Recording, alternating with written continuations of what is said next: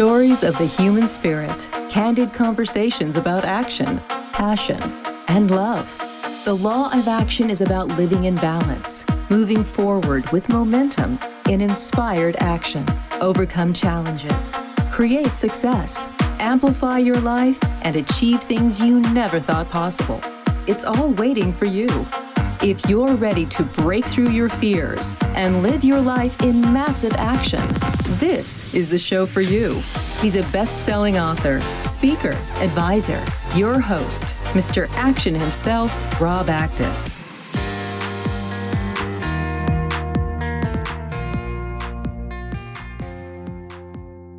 Welcome to the show, Action Takers. Glad to have you here. Living the Law of Action is based on my book, The Law of Action. And I love to connect with the movers and shakers of the world who are passionate about the good they do for others and who listen to their hearts, taking inspired action every single day. If it's your first time joining us or you've been listening for a while, I want to personally thank you for listening in and being here. On this show, my guests, they are incredible, people who are forces for good in the world around them and live a life of inspired action. My guest today, he does just that.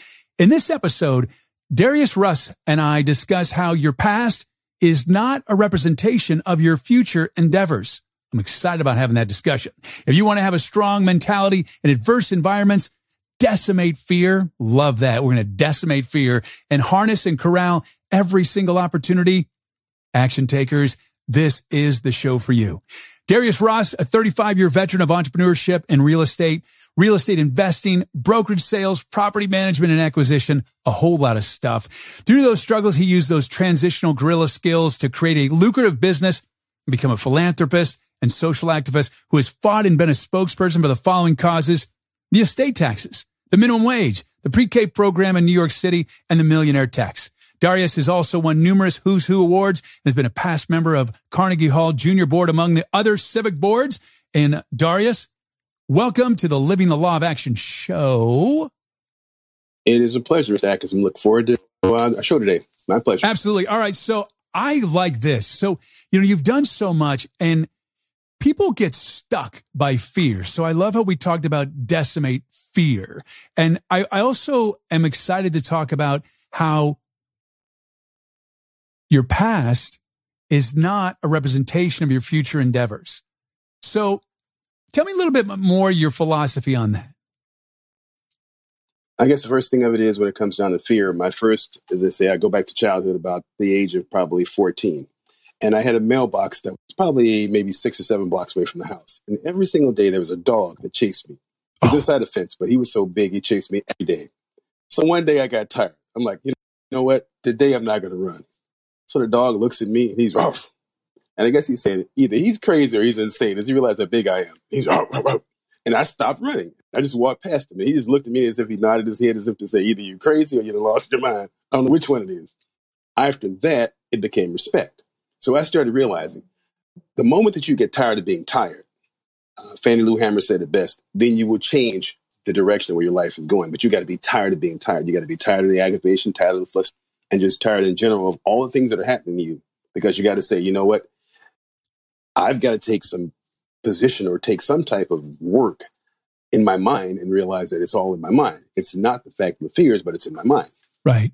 Yeah. One of the things, it's amazing how some people have to really crash and burn before they can learn their life's lessons.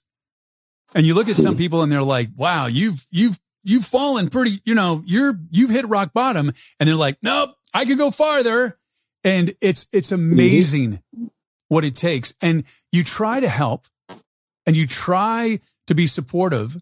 And then there's the other thing. If they're a close family member or a friend, there is the enabling part. You don't do them any justice. You serve them not well than to give them, to enable them. And that's one of the hardest things for people. And, I love how you say where you just, what did you say? You said, repeat it for you. You said talking. No, when you're tired of being tired. That's right. See, the thing about that is when you're tired of being tired and you start looking at the accountability of it all. So I've dated women that were going through the process of, if you want to call it, substance abuse, right, and those kind of things. The bottom line of it is, as you just said, you become a co-conspirator to the bottom line. So you have to actually bottom out, whereas you're no longer in it, your mind's no longer into it. Everything is gone from you, and every ounce of your spirit is gone. That's the moment when you decide to change. For the person that's going through it, the moment they decide to change, when they realize there's nobody else there to help them, then they will make an adjustment, or it's death. It's like one of the two. You either take death or you take the adjustment. And the people that have a strong will to live will take the will to live because they're tired of exhaustion. Yeah, I kind of look at it this way. So I had a near-death experience. I was caught in a rip current, and you swim and you swim and you swim and you swim, and there was a point in time where I'm like, okay, let's see how much more energy I can expend or float. But I don't think I can get any lower. And there's that point. And it's difficult to hit that. Why is it, do you think, that people have so many different levels? That some people learn their lessons before they ever get anywhere near devastation in their life. And there's other people that literally have to blow up everything around them for them. And I'm not talking about someone who is, in regards to drugs or substances. That's not, I'm just talking about just in general people, of why they have to fall so hard. I'll give you a better way of looking at it. It comes down to faith and religion. See, folks that really don't understand religion in its truest sense, faith is a strange thing. It's like you can't define it. You can't, outline it or whatever else. And I grew up as a Catholic. Right. And one of the things of it is that it's very interesting. When you have faith, it's like God says to you, okay, now at some point in time, we lost each other. Right. You lost the journey. He was still there. Right. So at that point in time, it's like, all right, I'm going to teach you a lesson. And sometimes a lesson for some folks, when they have this certain level of faith, a certain level of consistency with religion, I'm not saying they have to be a churchgoer every day, but they just have to understand faith. He hits them with something real hard, right? And it's like, okay, they say your arms are too short to box with God. So you're looking down on your face and you're like, all right, I get it. Okay, I get it. I truly get it, right? He hits you real hard. One of those right hooks like Mike Tyson. Yeah. You've been sitting down like, oh, wow. Now for others, he can hit you 1,000 times. Nothing. Those are the people that have to either reach the end or they have to meet the Grim Reaper. It's one of the two. They just don't get it. But those that understand will stop because they realize, okay, enough is enough. I get it. I hear you. Yeah, it's interesting in this conversation is how difficult it is as being a family member or a friend and wanting to help them. And by helping them, you're hurting them. Like that's, you're just keeping them just afloat. Like you're giving them a life jacket and there's just afloat, and then you take it away from them, or they push it away because that's what they do. And it's so painful. I have a lot of friends that are going through this with their adolescents, not adolescents, but they're 20, 25, 28-year-old kids. And it's devastating because they want to help and they can't help because they don't want to enable, because they have to get on their own 2 feet. And see, the tricky part about that is the decisions and the consequences. See, I had to deal with that myself with my own. At the end of the day, one of the most powerful things was that I was a disciplinarian, focused on discipline because that's what my dad was. So here's my son wilding out, and he's just wanting to do his own thing. But then when he got back home and his mom had to realize, okay, good cop, bad cop. All of a sudden, when she became both cops, it was a trial and tribulation change. At that point in time, it's like, okay, Al's going to do this. He's going to do this. He's going to do this. He's going to work. He's going to maintain school and everything else. But with me, it was complete rebellion because I'm the tough guy. So he's going back home, and then mom explained to him, this is the bottom line. It's either me or the streets. So he shaped up. So the point of it is sometimes people have to understand the decisions and the consequences. And we as parents or we as loved ones or whatever else have to make the decision. We have to either let them go to the very bottom and accept the consequences, which might not be nice. It could be incarceration. It could be death. But it's either going to be them or us, because your soul can only take so much when you're getting it drained constantly. Yeah. It's an interesting thing about today's society is the way that the 20-year-olds, 25-year-olds, 26, 27-year-olds have just devastated their lives, and they are expecting and they feel that they are owed by their parents to be taken care of. And then the conversation is, well, I'm an adult. Okay, well, if you're an adult, you wouldn't be living here and you'd be on your own. You'd have a job. That's right. And it's a very stressful. I know of a lot of friends that are going through this right now, and it is gut wrenching for them to like, well, I have money. I could just make all their dreams come true. I could just wave the magic wand and it's all taken care of. Get them a place to live, get them a car, get them this, get them that. And I go, here's the thing. And this is the conversation that we've had. I go, what if you're not there? What if something happens and you're not there? If they're not enabled to take care of themselves, it's inevitable what's going to happen. And you're not there forever, because at one point in time, you're going to look and you're going to tell your child is like, this is enough. This is not good for me. I can't move forward this way. You're going to have to move out. And that's what happens. See, here's the tricky part about that, though, which most parents don't really understand. The issue of the hour is you're looking back. Like I said, my father's a disciplinarian, and his thing was, you're only going to get so much and that's it. Okay. You try to turn around, and I went through that. You try to turn around and say to your kid, I'm going to make your life better. Right. I'm going to make it better, because those of us that are the boomer generation, we made it right. Yeah. But here's the problem. The problem with it is the goals that we set. We don't set goals for them. Right. Okay. We don't say, if you don't reach this threshold or this milestone, then this help stops. What ends up happening is we create, unfortunately speaking, a situation that we're going to last forever. And then when the real world hits them, it's like, wait a minute now, the real world's not supposed to play this way. Well, that was mom and dad. That's not the real world. That's fantasy land. Reality check sets in now. Yeah, because I didn't get anything, man. I moved out when I was 15 years old. I moved back in my mom when I was 18 years old, because I was at a job across the country in Denver, went back to San Diego, and she goes, you got 30 days. I'm like, I'm your son. She goes, you got 30 days. And 1 week went away and I had nothing. 2 weeks went away and she goes, I'm kicking your ass out. You have to find a spot. And I'm like, you're not going to kick me out. She goes, oh no, I don't know you shit. Yes, you're out. And so I'm like, I believed her. And the problem is, what happens is we have these conversations and they're living with us and they're like, I'm going to kick you out. And then we don't kick them out. And then they know. That's right. And they're like, you know what? You're full of shit. You're not going to kick us out. And like I said, I got a few friends in this situation and they're really close. And they're like, and the conversation is, this is not good for me. Because I think the kids don't realize the impact emotionally and stress wise on the parents. And it hurts. See, it's even more painful than that, because you're thinking to yourself, and I mean, I know I did it for mine. You're thinking to yourself, if you go and do all these things, they're going to be you. See, we have to take ourselves out of the equation. They're not us. Right. They didn't come from that same cloth. Oh, I know. Oh, yeah. We definitely, I mean, I you know, I was disciplined. Even when I was, and I'm thankful for that.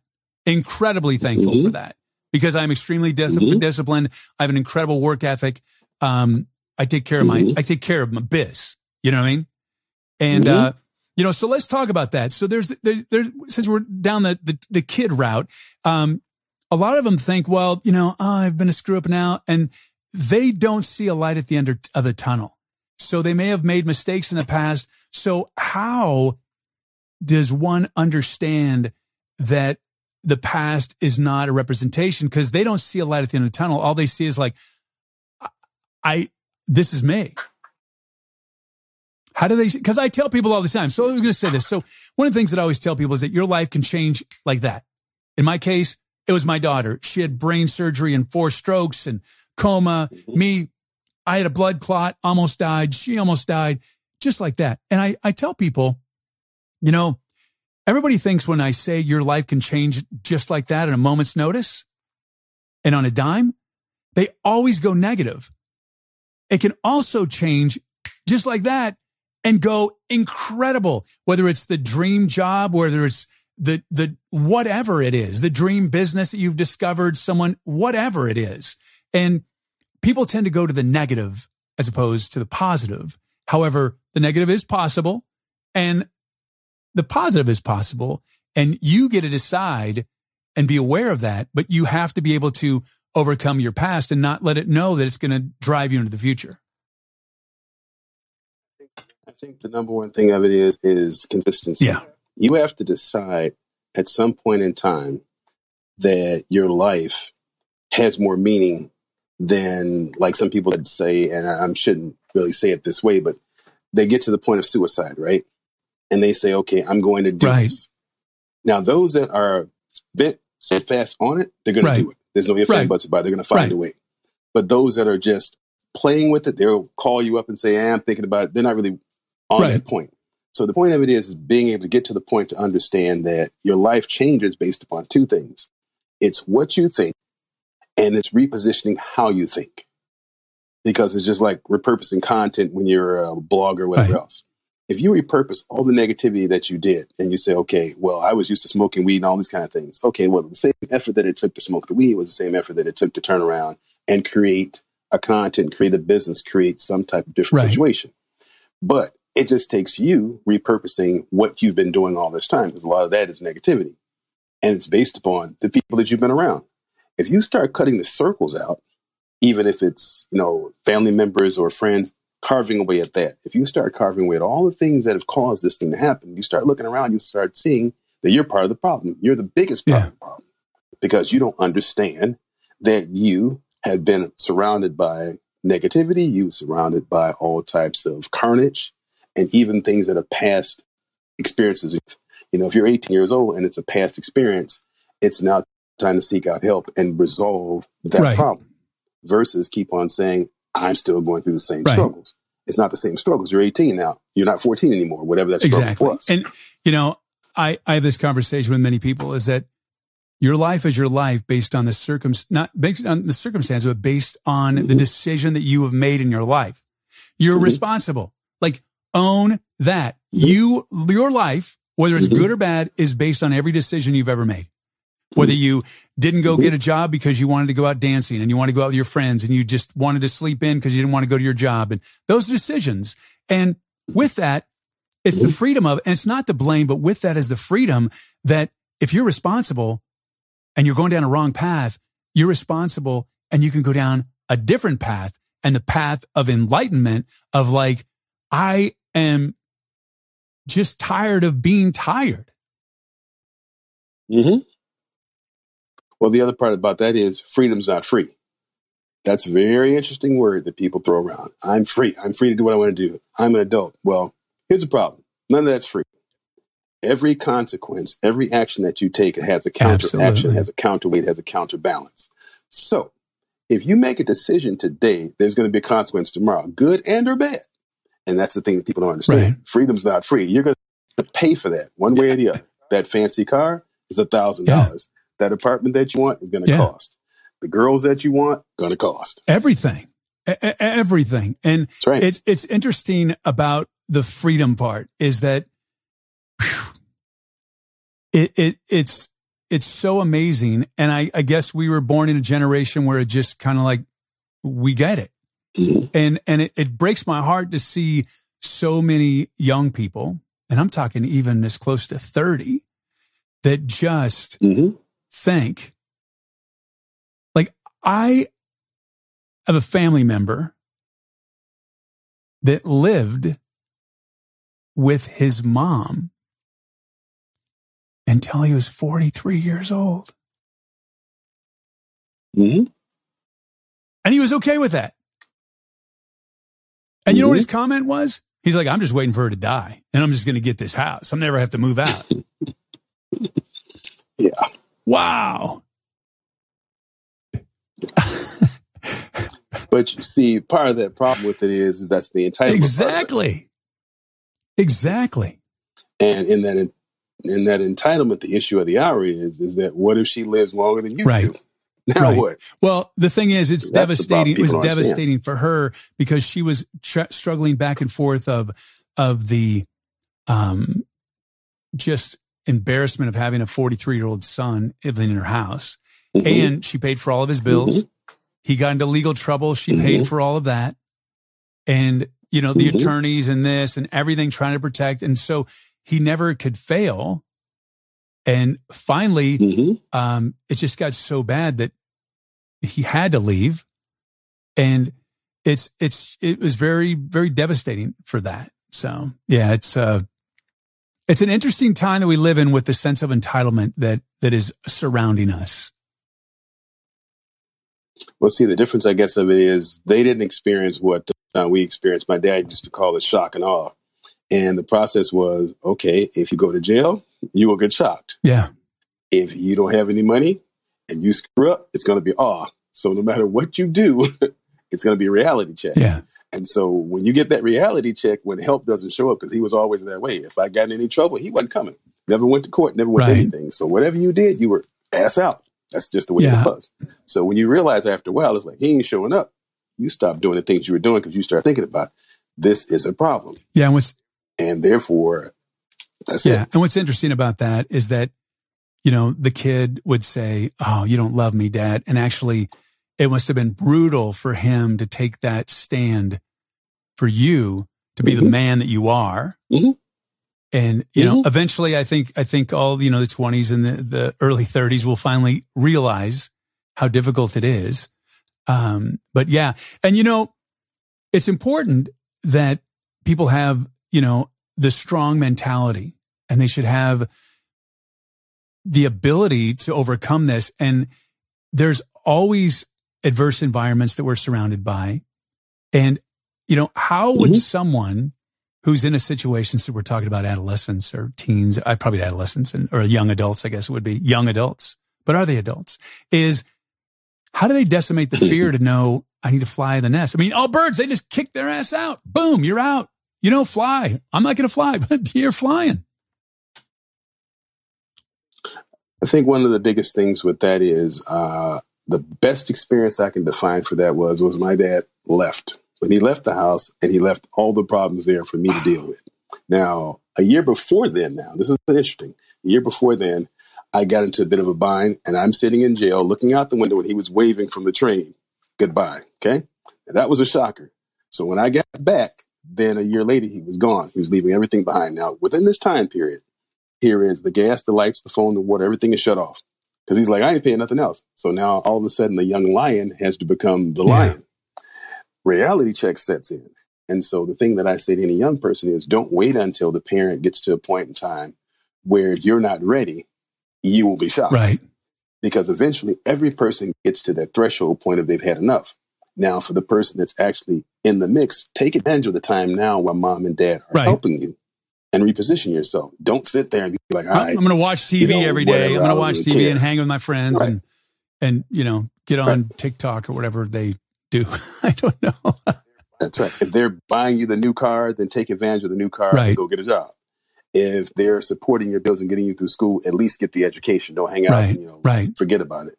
At least do something productive while you have the assistance, because we have this thing that we say in a bunch of different organizations I belong to. It's called resource generation. And we talk about people that are wealthy. And one of the biggest things of it is pulling yourself up by your bootstraps.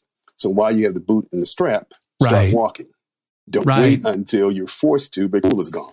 Yeah, because it's a lot harder. I mean, I go back to the, in the ocean. You're sitting there and you're struggling. I got a life raft for you. You're in the life raft. You still got to get to the boat. You can't just sit there and float around. You still got, there's sharks around you.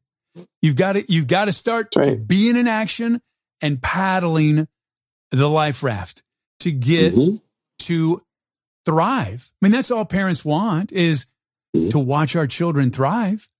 Yeah. We want them self-sufficient. It's the most beautiful thing when you see your child fly and soar and live their life.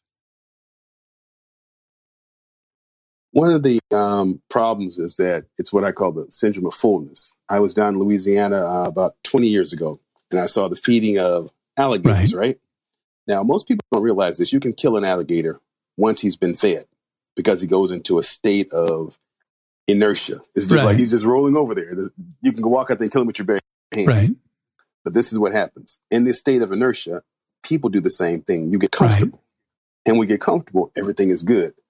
You should always stay empty stomach, unfed, because you'll always be hungry for the next goal. When you don't have any hunger and you don't have any hunger pains and you haven't had the peanut butter sandwich jelly minus the peanut, then you can't appreciate hunger. Yeah. That's part of the problem is we as parents, we have to make sure the kids stay hungry. Because every once in a while, you got to turn around and say, I'm not buying groceries this week. Why not? Because you need some money. Well, where am I going to get the money from? That's your problem. Right, right. Okay? You start changing things up, people start thinking different. You know, that was a reality check for a lot of Hollywood A-list celebrities because they had always had this gravy train of money coming in. The pandemic hit, and they were all becoming irrelevant, and they had no new projects coming in. That's right. And they spend their money like crazy, millions and millions of dollars. That's right. And I'm a voice actor. You see my voiceover artist shirt, and I talk to my agent all the time, and these actors and actresses, and I'm one of them. I didn't do this, thank God, but you score a big national account, and the mindset that he gave me, he said, look, this is a lottery. You won the lottery. It's a big job. It's a union. You get paid. It's and there's multiple, and it was great. The one thing he told me, he goes, pretend that you don't have that job anymore because it will end. And the mindset is for most actors, just in this field, is that they think it's never going to end. And it does end. I've been fortunate. Some of my clients I've had, big national clients I've had for over 10 years. I mean, I have a client, that I've been doing voiceover work for, and I can't even, almost 28 years. One client. That's unheard of. And that's right. I had a big job, big job. And, it went a different direction. Like I thought I had it. I went to LA. I did the commercial, big national TV commercial, did it. And they called it to my agent, and I got a call as I was leaving the studio. They're like, yeah, you're not the guy. They made a mistake. They didn't want you. They wanted someone else. And I'm like, oh, well, that sucks. Cause so, but it was good because I, thank God, have that mentality of that. It doesn't last forever. I'm always churning and burning. I never hold, I have multiple streams of income because of you never know what's going to happen. I was talking to, I'm sure you're familiar with The Miracle Morning with Hal Elrod. Okay. Yes. So Hal Elrod and The Miracle Morning, and Honorée Corder, a friend of mine, she's been co-authoring those books all in the series, and I'm the narrator for those. And I was on a show with her, and we were interviewing, and we were talking about, she has like 69 streams of income, different streams of income. Like it's amazing. So we were talking, and I have a lot of streams of income. I have my voiceover. I have residual income from this and this and this and this and this and this. And when the pandemic happened, it was interesting because things that were doing really well did really poor, and some of the things that were not doing really well, they grew. And had I not had those other opportunities, it would have been really, really difficult. And I like what you said. You can't put your eggs in one basket. That's the point of being able to pivot. As a true entrepreneur, that pivot principle. See, so many entrepreneurs focus on, they build a business, right? And they figure they have phantom stock and they have the newspapers and the magazines and all the wonderful things. But what they forget is you need to now get into venture capital. You need to get into marketing. You need to make sure that you're smart enough to look at diversification of buying someone else's assets, looking at things as trademarks, copyrights, on and on. They only focus on their one business. And then when something happens, everything is decimated. And that's what they have to understand. It's time to be able to pivot on a dime. Yeah, absolutely. And one of the things is important in that is in balancing your life. Now, you've been really successful. How have you balanced your family life with your business life? A lot of people that are successful in business, it's 95% business and 5% family. I feel, and looking at you and just the energy that I'm getting from you, is that you're very balanced in that, and that family has been important for you, and that you have done both, and you have been someone who set boundaries. Is that true? Agreed. What I've done is I found out I went down that rabbit hole and went 100%, 150%, 200% of focusing on nothing but the business. But here's what I found out. At the end of the day, the business can become toxic to you at some point in time because this is all you do. You don't have any other activities or anything else. So you have to change up and create other activities that suffice for all that adrenaline that you have and so forth. Plus, you have to realize your age. You can't compete with the youngsters anymore. So once you get in those 50s, this is a game changer. You can't stay up all night. You can't grind 200 hours a week. So that changes things. The cell phone has to be disattached from your ear. The tablet has to be disattached. Every single morning you don't get up and look at it. Sometimes you just do your morning ritual, exercise, whatever else, and then look at it. But don't make it like everything has to be focused on that. And then the other part about it is, as you enter a business is how you exit it. So think about entrance and exit at the same time. Don't focus so much on building a business. Build it, but build it with the continuity of, I'm going at some point, I'm not be immortal and I need another life. Your hobbies. What are those hobbies? Develop I love it. Yeah, it's so important. You know, one of my messages is that you live every day like you want to be alive. And I've been sharing this with a lot of people. I came up with this the other day, and I think it's really powerful. People say, I don't know what's important in my life. I just don't know. I just don't know what's important. Well, as someone who's faced some near-death experiences, immediately the first thing you think of is regret, is who you didn't get to see, who you don't get to talk to. None of the, oh my God, I don't get to drive my Lamborghini one more time. I don't get to swim in my $1 million pool. None of that's important. And so when you have that balance and it's a lot easier. And so I came up with this. It's the 60-minute conversation. And that is, you're welcomed into a room. You're told to sit down. You're handed an envelope. And you open up the envelope and it says, Darius, you have 60 minutes to live. What are you going to do? Choose wisely. And immediately, let me tell you, you know exactly what's important in your life. Like, immediately, you know. I had that conversation. You know, it was more a matter of the heart blockage. And I've had that conversation. And all of a sudden, it was like the cars, the houses, the women, none of that was irrelevant anymore. It was like, wait a minute now.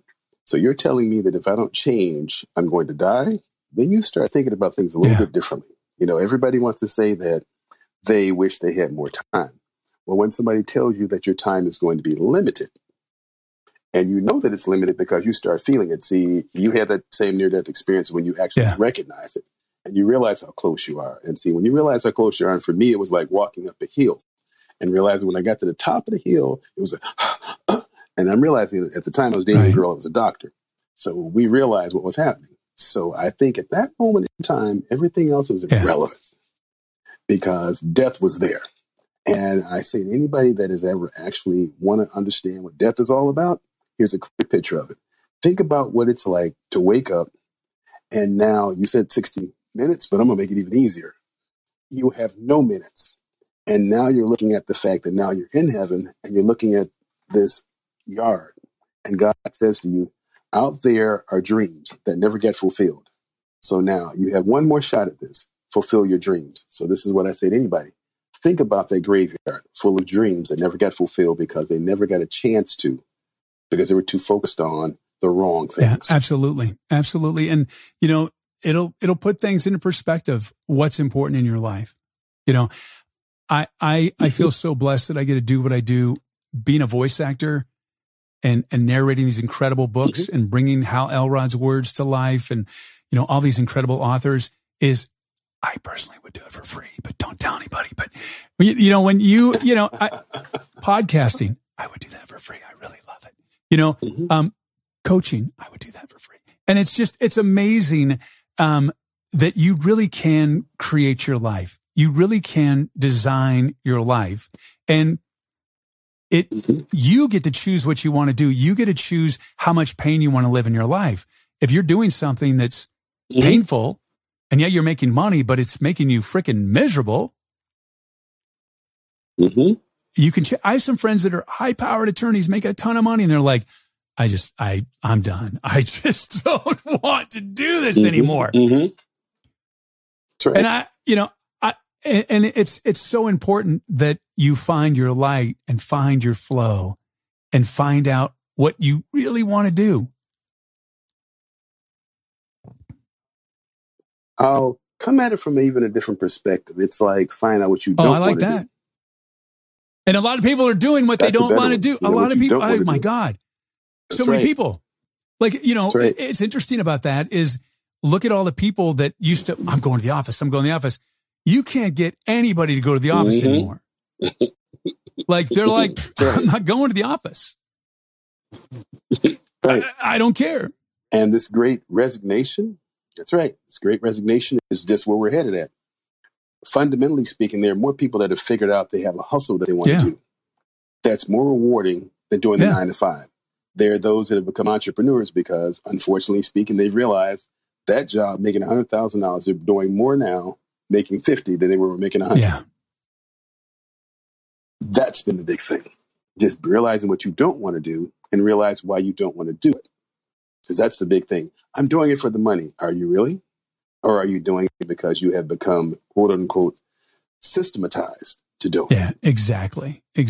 Darius, man, I just want to thank you for being here today. And I really enjoyed this conversation. If you want to reach out to Darius, all you need to do is hit him up at dariusross.com, and you can find out all the cool stuff that he is doing, and super cool guy. And I'm really thankful to have you here today. My pleasure, Mr. Atkins. I appreciate it. Absolutely. And thank you so much for taking the time out of your busy and precious day to listen to the Living the Law of Action show. We so appreciate it. Thank you for allowing me, along with my very special guests, to touch your heart, move you, inspire you. Remember, take time out to breathe. Don't let fear stop you. Decide, plan, act. Live a life of massive, inspired action. I'm Rob Actis. Until next time.